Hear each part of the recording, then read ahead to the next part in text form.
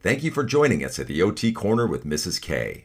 Please note this podcast does not intend to offer medical advice or therapeutic treatment for any medical condition for either yourself or others. If you have any medical or rehabilitation concerns for yourself or your child, please contact your physician. Now, on with the show. Welcome to the OT Corner with Mrs. K, a school-based occupational therapist bringing you a series of interviews and information on childhood development for kids with all different abilities. So get ready, get set, let's go. Hello and welcome to the OT Corner with Mrs. K. I am excited that you're here today because it has been exactly a year since I started this podcast. Over this past year, I have met some really great people doing this podcast, people that have sought me out, I've sought them out, and it's been a lot of fun. And not only that, more importantly, it's been a great learning experience for me, and I believe it's made me a better therapist, to tell you the truth. So today, I have my friend Bob Sirianni, who was my very first guest on this podcast back in January of 2023. And last year, we discussed the collaborative service delivery model. Now, this is a model that Bob teaches in the classroom, as he is the associate professor for speech-language pathology at Salus University in Philadelphia. And we talked in depth about what the collaborative service delivery model, how they teach it at Salus, and how it benefits the classroom, the teachers, the students, everyone involved. So today we're going to be we're going to spin off on that episode, and we're going to be discussing the benefits of interdisciplinary collaboration in the classroom. And more specifically, we're going to be looking at the benefits and the challenges of the collaborative classroom, as well as how you can advocate for a collaborative model in your setting if you are not yet doing this. And then finally, we talk about knowing when it's appropriate to deliver the collaborative model and when it's appropriate to pull a child out to deliver services one-on-one. So without further ado, let's welcome back Bob Sirianni to the OT Corner. So thank you, Bob, for coming on today. And you are a repeat guest, so I really appreciate you coming back. So thank you for coming on. Oh, it's my pleasure. Thanks for having me back. I think the opportunity to really have a conversation with you about our experiences and our understandings about not only how we practice as speech pathologists and occupational therapists, but how we can collaborate and really push our practices forward is really motivating to me. So happy to be here again and ready for this conversation. Excellent. So we're just going to dive right in. And first of all, with a collaborative model, there are definitely a lot of benefits to the collaborative model. And in fact, it seems like over the past year, since our initial conversation, I don't know if it's just me being more aware of it and working toward that, but I feel like I've been able to collaborate a lot more in the classroom. And there really is, I feel, a lot of benefits to working with the teachers so closely, working with the other related services so closely. And I didn't know if you have also seen some of that with some of your students coming back and talking about, do they see more of this collaborative model? Do they feel that they're, and what kind of benefits do they see as students coming back with some of this experience? Yeah, I think there's sort of two ends to this story. One is that as practitioners, we are always being sort of drawn into more and more care. So it's really important that we are as efficient as possible. So part of this is sort of like forced into how do I get quicker, better, more organized, and the collaborative approach really does follow that many hands makes the lifting light sort of motto, because we're really being intentional and coordinating. And partly it's because we're being driven to do this, right? Our administrators are giving us less budgets and bigger swaths of schools to cover.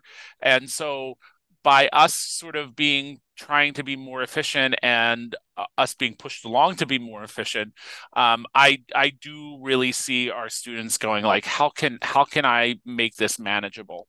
Plus, we know from research that the clients, students, patients that we work with under this model get better. So, the idea of there being this perfect storm of work wants us to work harder, and we're really, really looking at the evidence to make our caseloads meet the goals that we set for them. Having that time to work together, it just makes sense. So it's not a hard sell typically once we sort of have good buy-in, and I think it's time to move all of us sort of along to this collaborative model. I agree. And I also like, I feel like I've been in the classroom a lot more this year Mm, instead of pulling out. And I have a couple of teachers, intervention specialists that we are on the same goal. But, I might be taking some data for a certain objective and we're getting some nice baseline data. It also allows us to discuss be there present with the student mhm, together and discuss some ideas. I feel that our treatment sessions go so much smoother. The teacher sees what I'm doing, the aides see what I'm doing, and that's when I really see the carryover happen when I am not there. And I do the same so I'll do the same too. I'll see what they're doing with the kid and a tweak and adjust my treatment sessions to support them. mhm. So that's the benefit that I have really seen as a practitioner in the school settings, which is nice. And I think Yeah, it also is aligning really well with that least restrictive mm, environment, and providing that is so you're not, so many times you pull a kid and it's almost like a stigma to them. And if mhm. you start including them with their peers, they feel better about themselves too. Yeah, I think that that's really what the least restrictive environment is one of the practical approaches that we've seen because the students really um, it's not realistic to have a one-on-one session with all the kids on your caseload out in the hallway or down in your office because you've got to get it in between gym time and snack Mhm. time and sort of the children have to be in the classroom. I also really like the idea of kids being comfortable and they're obviously most comfy in their classrooms. That's where they spend a majority of their day anyway. It's their rug, it's their toys, it's their arts and crafts section of the room. And that just makes so much sense as a clinician to be in the space where the child's going to use these sort of goal-driven skills. And now we're measuring success where success has to happen, right? Exactly. Yes. Now, the only thing that I've really run into, I think planning, well, first of all, a lot of us practitioners, I think, in the school systems, at least from my experience, we're contracted into the school system. So we're not really an employee of that school system. The school district that my children are in, actually, they do have OTs in the district, hired by the district, and they are in one school usually, or maybe two, but they're always there. So for me, the challenge is being, here on Monday and Wednesday, there on, my days and my weeks are, I'm not there consistently. That's the challenge for me and making sure that I'm available for all that upfront planning. And that really is one of the biggest challenges, finding that time. Yeah, and I also especially speech pathologists who sometimes work for the district or sometimes contracted in, but certainly in preschools, we're always the sort of guest in the classroom, and that respect for the space that is you're a visitor in, I think really does become a challenge. And just like we know that we're busy, our teachers are busy too. So Mhm. where do we find the time to plan, to communicate, to really be intentional about finding um, the right students, the right activity? It yes, this isn't something that you're just going to like walk into a classroom and it's just going to happen. You're either going to need to use one of those development days or a little bit of personal time and an email or two to really um, to jump the hurdle of who's got the time to plan to then and then debrief too. Like we always talk about our students. The learning doesn't necessarily happen in the planning or the activity, but it's the after the activity stuff when you go, okay, what worked, what didn't work, how do we do this better next time? And so it's really not just the 20 minutes of circle time where you're working with another therapist or the teacher. It's the hour or two beforehand and definitely the time it takes afterwards to really peel out what worked, what didn't work, and how we're going to do this next time. Exactly, exactly. And I think also um, understand that goes along with understanding where each person is coming from too. I have all this terminology, OT terminology, that they're not going to understand it. So I have to come up with a way to explain it, what I'm getting at. That sometimes is a challenge for me. And I think coupled with that too, I don't know if happens as much with OTs as it does with SLPs. Sometimes we get that's not, is that your job or that's not your job? And I think if we come from the perspective of that, our job, what we're responsible for doing is addressing the goals in the IFSP or IEP. And with a team approach, who's going to sort of parse out that responsibility or even moving further along down that line to that interprofessional collaboration? How do we all sort of pile on these goals? It does take some time to really understand not only your sort of scope of practice, but what other scopes of practice are and that intersectionality. Um, we're not just there to fix the R's and the L's that your little pre-Kers can't sort of produce, but really looking at like the communication, the language, the socialization, the cognitive things like attention, which also sit in OT land, right? So how do we use our joint efforts to to address these goals as opposed to that divide and conquer methodology? So, obviously, there are challenges to this evolution of the interdisciplinary collaborative method in the classroom. And in our next segment, Bob and I discuss how one can advocate for the collaborative classroom. What can you do as a related service provider to get people to buy into delivering services with this approach? How, as a related service provider, OT, speech, PT, whatever, are you going to advocate for this collaborative service, and how do we do that? What would that look like? I think the opportunity is for us to really work with our teachers and understand sort of the culture of the classroom of the school. I really, much like many other projects that you may or may not have sort of on your radar screen, making sure we have administrators buy-in.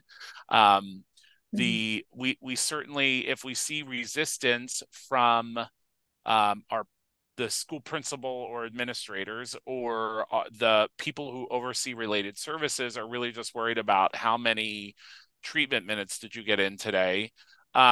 That's not going to give us the space really to build in time for planning for sort of that collaborative approach, the debrief, we have to get parents involved. I think that's sometimes they're the I'll use sort of the saying, the stick that's going to get the horse to move, Mm-hmm. is to have our parents really say like, "Hey, I understand this is a beneficial approach to working with my child and their goals.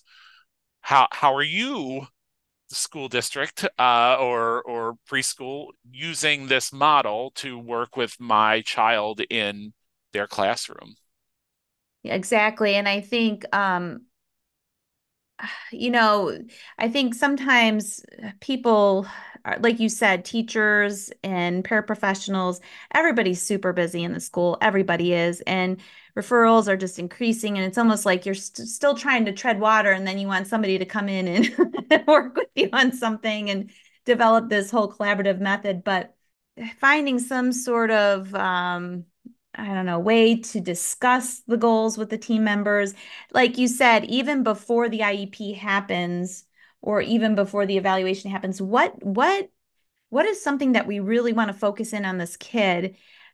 Um, Not just have like a standard set of assessments that you're going to use every time.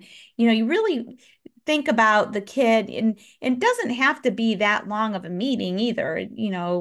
Honestly, it could be over a lunchtime, or I know that one of my colleagues that works in the school district that my children are in, she works in the preschool, so every Friday they have what you're calling like that debriefing session. What worked this week? Where do we need to go? So and so's IEP is coming up. What as a team do we want to work on? And it can be done. I just think that it's, advocating for that communication, that effective communication, and being open with each other and accepting the ideas from each other. Yeah, you know what? I was covering at one of our preschool programs a couple semesters ago, and so I'm in the hallway with one of our little 3-year-olds going back to the classroom, and I watched two classroom teachers who were sort of passing in the hallway with their lines. So one was moving into the art space and one was coming out of the art space. And I watched them in that, I mean, maybe it was 3 minutes that they passed in the hallway. Um, Design a play group around a shared activity that was going on in their classroom for the when they moved out to the playground for recess. I thought, how ingenious. Like, this was the time that they had, and they were really effective with that time. They didn't lose attention from their sort of ducks in a row that they were moving. Mm-hmm. They knew they had just this few minutes to really get it done. So I think if you have a willing partner, if you have like the right environment, you're going to find the time to plan and to debrief. I think that open and effective communication. Look, this isn't something that you're going to walk in, after spring break and be like, the whole school's changing. You're going to pick one kid, Mm-hmm. one service provider, one teacher, two paras, and you're all going to say, okay, we're going to make this work for this activity, this goal, this service. And when it does, then you're going to brag about it at the luncheon, or you're going to do it again and bring your administrator and be like, watch what happens. Look how quiet our classroom is, or look how quickly we get this activity underway after instruction. It's because of XYZ. And that sort of exemplar will be what catapults into next September. We're going to have a different philosophy in maybe the 3-year-old classrooms. So I think that communication and realistic goal expectation Mm-hmm. is it's going to take some time. You're going to have turnover. You're going to have a school that has, six different OT providers that come in. So it's going to take a little bit of time to get them all sort of aligned. And then, of course, the school year is going to end, and you're going to start with a new batch of kids and a new batch of service providers, maybe a new teacher or two. But I think if you set up that culture, if you have a communication um, expectation, if you have that common goal mentality, then it doesn't matter who the players are. It's going to be the understanding. The parents are going to expect it. The students are going to expect it. So I think it's, you have to have a willing partner. And once you have that willing partner, I think as they say, the dominoes start to fall. I think something that we shouldn't do is sort of go into these classrooms and tell the teacher what should be happening or not Yes. happening. I think it's I think I know, thinking back when I wore a different hat and worked in a nursing home, like I used to go to the nurse before I asked anything and I would say, "How can I help you today?" Or what do you need? I would be on a unit and I used to carry like applesauce and spoons in my pockets, and I sort of got to be known that if somebody was stuck, I'd always have a spoon in my pocket and could pass it along to a nurse who was trying to give medications, or a aide who was like trying to feed a snack or lunch. So by being a resource, those nurses, when I needed something, were more congenial to my requests, even though they were busy practitioners with loads and loads of things to do and not a lot of time to do them. And I think our classroom collaborators, if we walked in and said, like, how can I help you today?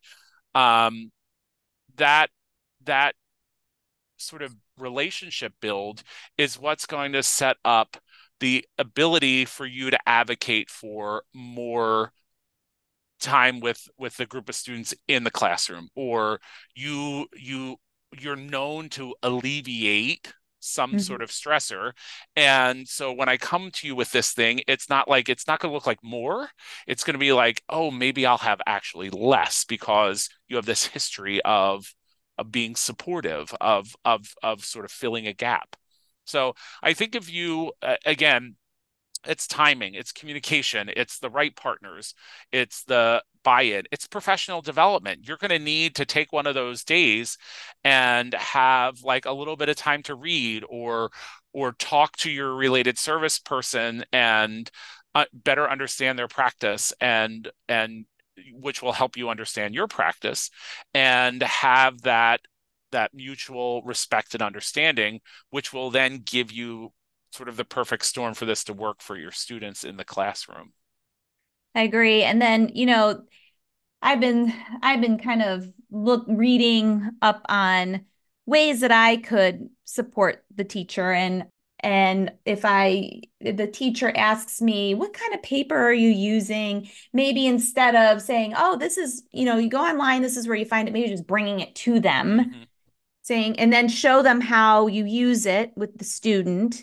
Or even I've done in my preschool classroom where I am in 2 days a week, I have all these different types of scissors that I'm using for a craft that we're working on. The teacher sees it, and she'll ask, can we try to use those in the classroom, or a sensory group. So those types of things I think really help. Listen, and just sometimes, realistically, we've seen our therapists sort of pull their kiddo aside to address goals, and they'll also sort of borrow another kid from the classroom, Yes. and that's because there's a better exchange between peers in therapeutic situations than therapist to child.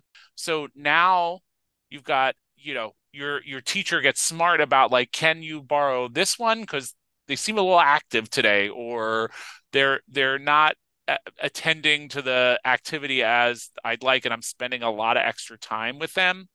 So maybe if I can have the related service person borrow them for a few minutes, then I can really concentrate on some of the other students in my class. If we're in the space, we can support all the classroom stuff going on. Now, I know we've been talking a lot about the collaboration between teachers, related services to deliver this type of model, but it's not the end all be all. And in this next section, Bob and I discuss when it's appropriate to pull a child out to work with them on one versus when is it appropriate to use this interdisciplinary collaboration method. there are times that we want to pull our child out and work on with their skills one-on-one. Personally, I find this type of one-on-one session more beneficial when we're learning a new skill, or I need to really break down a task and we need to work on each step of the task and then bring it into the classroom after that. Those are the types of those, and I have to say we do more pull-outs still, just because some of the school districts, I mean, that's kind of still the model that we're working with. No, I absolutely agree. I can imagine that there are drills that we do as speech pathologists. I'm thinking of like you're working with a little one that has something going on with their voice, and it's sort of like quiet reading time, and you're doing ee aw, and you're sort of distracting from the focus of the classroom. I really think that there are, and you as the clinician, the related service providers are going to know this is going to fit well, and this is going to disrupt the flow. And I think if you're trying to sort of move to more of that collaborative in the space work, you really have to do that gently. So if you're going to do your artic drills, and now for whatever reason, the three other kids at that table are now also doing artic drills and not working on the craft that they were supposed to be working, I can see where we're doing more harm than good in that situation. So I think ultimately, as a clinician, you're going to have to strike while the iron's hot. Like, this makes sense. We're doing a literacy skill, and it blends really well into reading time and the following activity. If we go with your sort of scissors idea, you're not going to do cutting in the middle of dramatic play, because now nobody's doing dramatic play and they're all sort of using the cool new scissors in the room. So I think that there are going to be times where a discipline say, we really need to concentrate. We really need the time to trial these different therapy techniques, or introduce a new skill that we can really break down in the sequence and then build it into the classroom. So yeah, I hope people don't walk away from listening to us and think like pull out is now a dirty word, like you can't do this, this is not cutting edge, so I can't do it. I think that would be super dramatic and certainly the wrong message, because you're going to know this doesn't work for the kid. They're too distractible, or the kids in the classroom are too distractible. So I need a quiet space, or I need to be out of the environment to really make sure that we're moving forward in the goal, and then we're going to bring it back in. I always love when the peers help each other or they model something for each other. And, so the kid, you pull them out, you taught them the skill, and then they come in and maybe now they know how to do it. They model it for the next kiddo next. And it's just really neat to see stuff like that happen. And it boosts their confidence. So marrying those two types of approaches really is beneficial. I think the collaborative practice approach allows our students to really be feel supported and expand learning, and then that gets the ball rolling. And I would love to be a clinician in an environment that really did focus on those IEP goals very holistically. I agree. It's a nice goal for us. Yes. Well, thanks so much, Bob. I appreciate you coming back. As always, I love talking to you. And you never know, maybe asking you back again someday. So I'd love it. I always feel like it could take on the world after one of these conversations. So I'm glad it's a little bit snowy out there today, because I'm stuck in the house. I can't go change the world. I'll have to plow first, and then I'll go change the world. All right, great. Thanks again. Of course. Thank you, Bob, again for coming on and discussing the benefits of interdisciplinary collaboration in the classroom. I really appreciate your input and find the topic extremely relevant to my practice, and I'm sure other related service providers, as well as intervention specialists and administrators, will find it interesting as well. Now, to support a lot of the discussion that we had today, I have included some resources and links in the show notes that you might want to check out.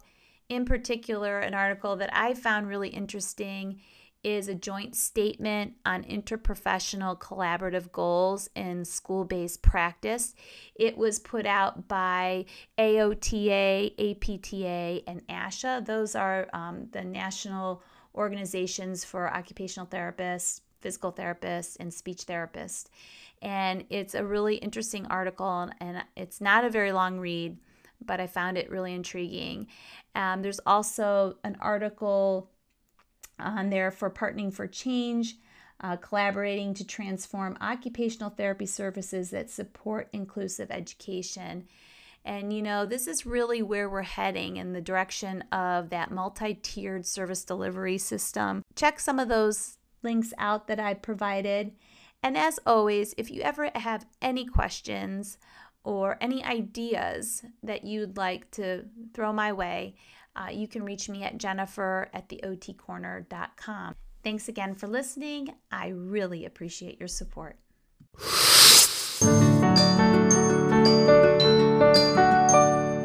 Thank you for listening to the OT Corner with Mrs. K.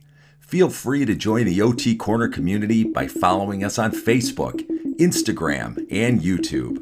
If you have a topic you want to hear about, or if you would like to come on the show, feel free to contact Jennifer at theotcorner.com. We would love to hear from you. All information from the show is listed in the episode notes.